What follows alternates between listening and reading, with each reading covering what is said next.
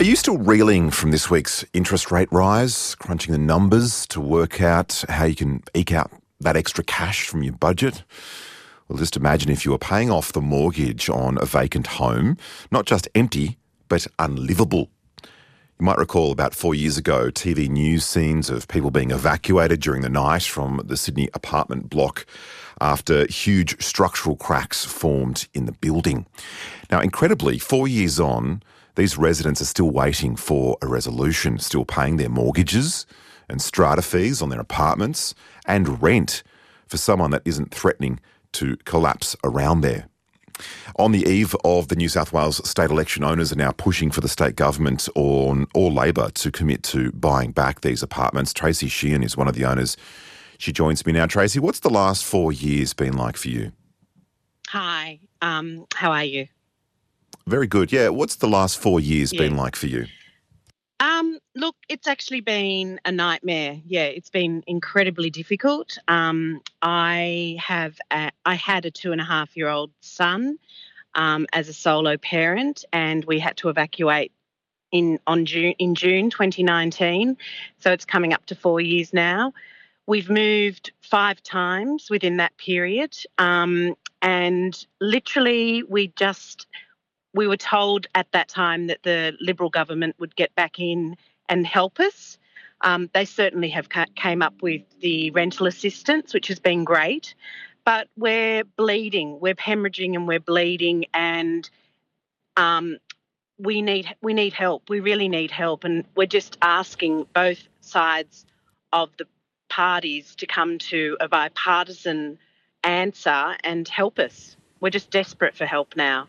We're paying thousands and thousands of dollars per day for nothing. I open up my bank account and see minus $1 million, and I'm working just to pay interest off. And the interest rates have gone through the roof. So the cost of living has just become insane for me. I'm going nowhere. Was it ever independently established what the cause of these structural defects were?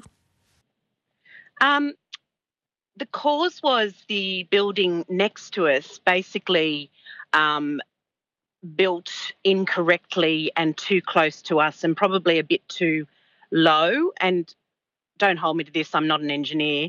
And that caused, we were having struts fixed in our place, and that caused our property to, what we were told then was to fall over or it was going to fall over. So then we evacuated, and we have not since been back except to get stuff, and I've left a lot of my stuff in there because I can't afford storage. So, yeah, basically it was because of the Peak Towers building, which, mind you, was certified and people started moving in November 2019. That's basically caused the evacuation. So if the next door neighbour tower named Peak Apartments were at fault, why are those builders or developers not footing the bill? Why are taxpayers involved at all? So what happened was we were able to sue them, but we were only able to sue the engineers, and they had a small insurance policy. So we only got a third of what we were owing, and that went straight onto our bills. And really, certifiers through the government have been signing buildings when they shouldn't be. These builders are building properties that aren't the safest.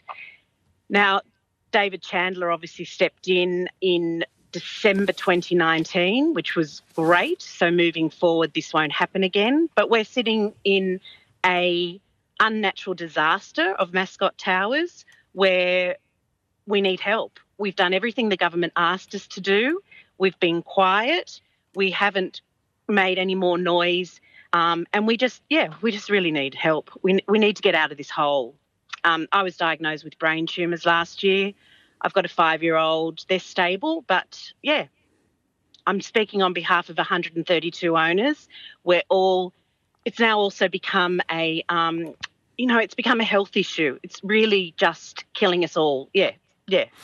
If you just tuned in, Tracy Sheehan is here. She's one of the owners of the now uninhabitable Mascot Towers in Sydney, where she lived until 4 years ago. Of course, all the other residents were evacuated due to structural damage. And as the state election looms in New South Wales, Tracy, I mean, you've met with the state government from both sides and put forward a proposal. What ideally would you like to see happen? Look, ideally we'd like to see buyback and hopefully the government turned it into social housing because I guess as 132 owners, we'd like to put it behind us and move on with our lives. And time is of the essence here. And it's a series of events that has led to the system failure, you know. We've all had sleepless nights, and over 4 years it's 1,000+ nights, plus, you know, really sleepless nights. Our health has degenerated from it. Yeah, that's really what we're wanting. Any suggestion the state government might come to the party, and what's the state opposition telling you? We had a press conference today where the opposition said they will come in and loan us a significant amount of money for fixing the problem. But again, we have to pay that back. And we're sitting at millions and millions and millions of dollars at this point to fix it, to pay the bills we currently have. And I think you'll find there's a lot of owners that don't want to go back there because of the nightmare it's been.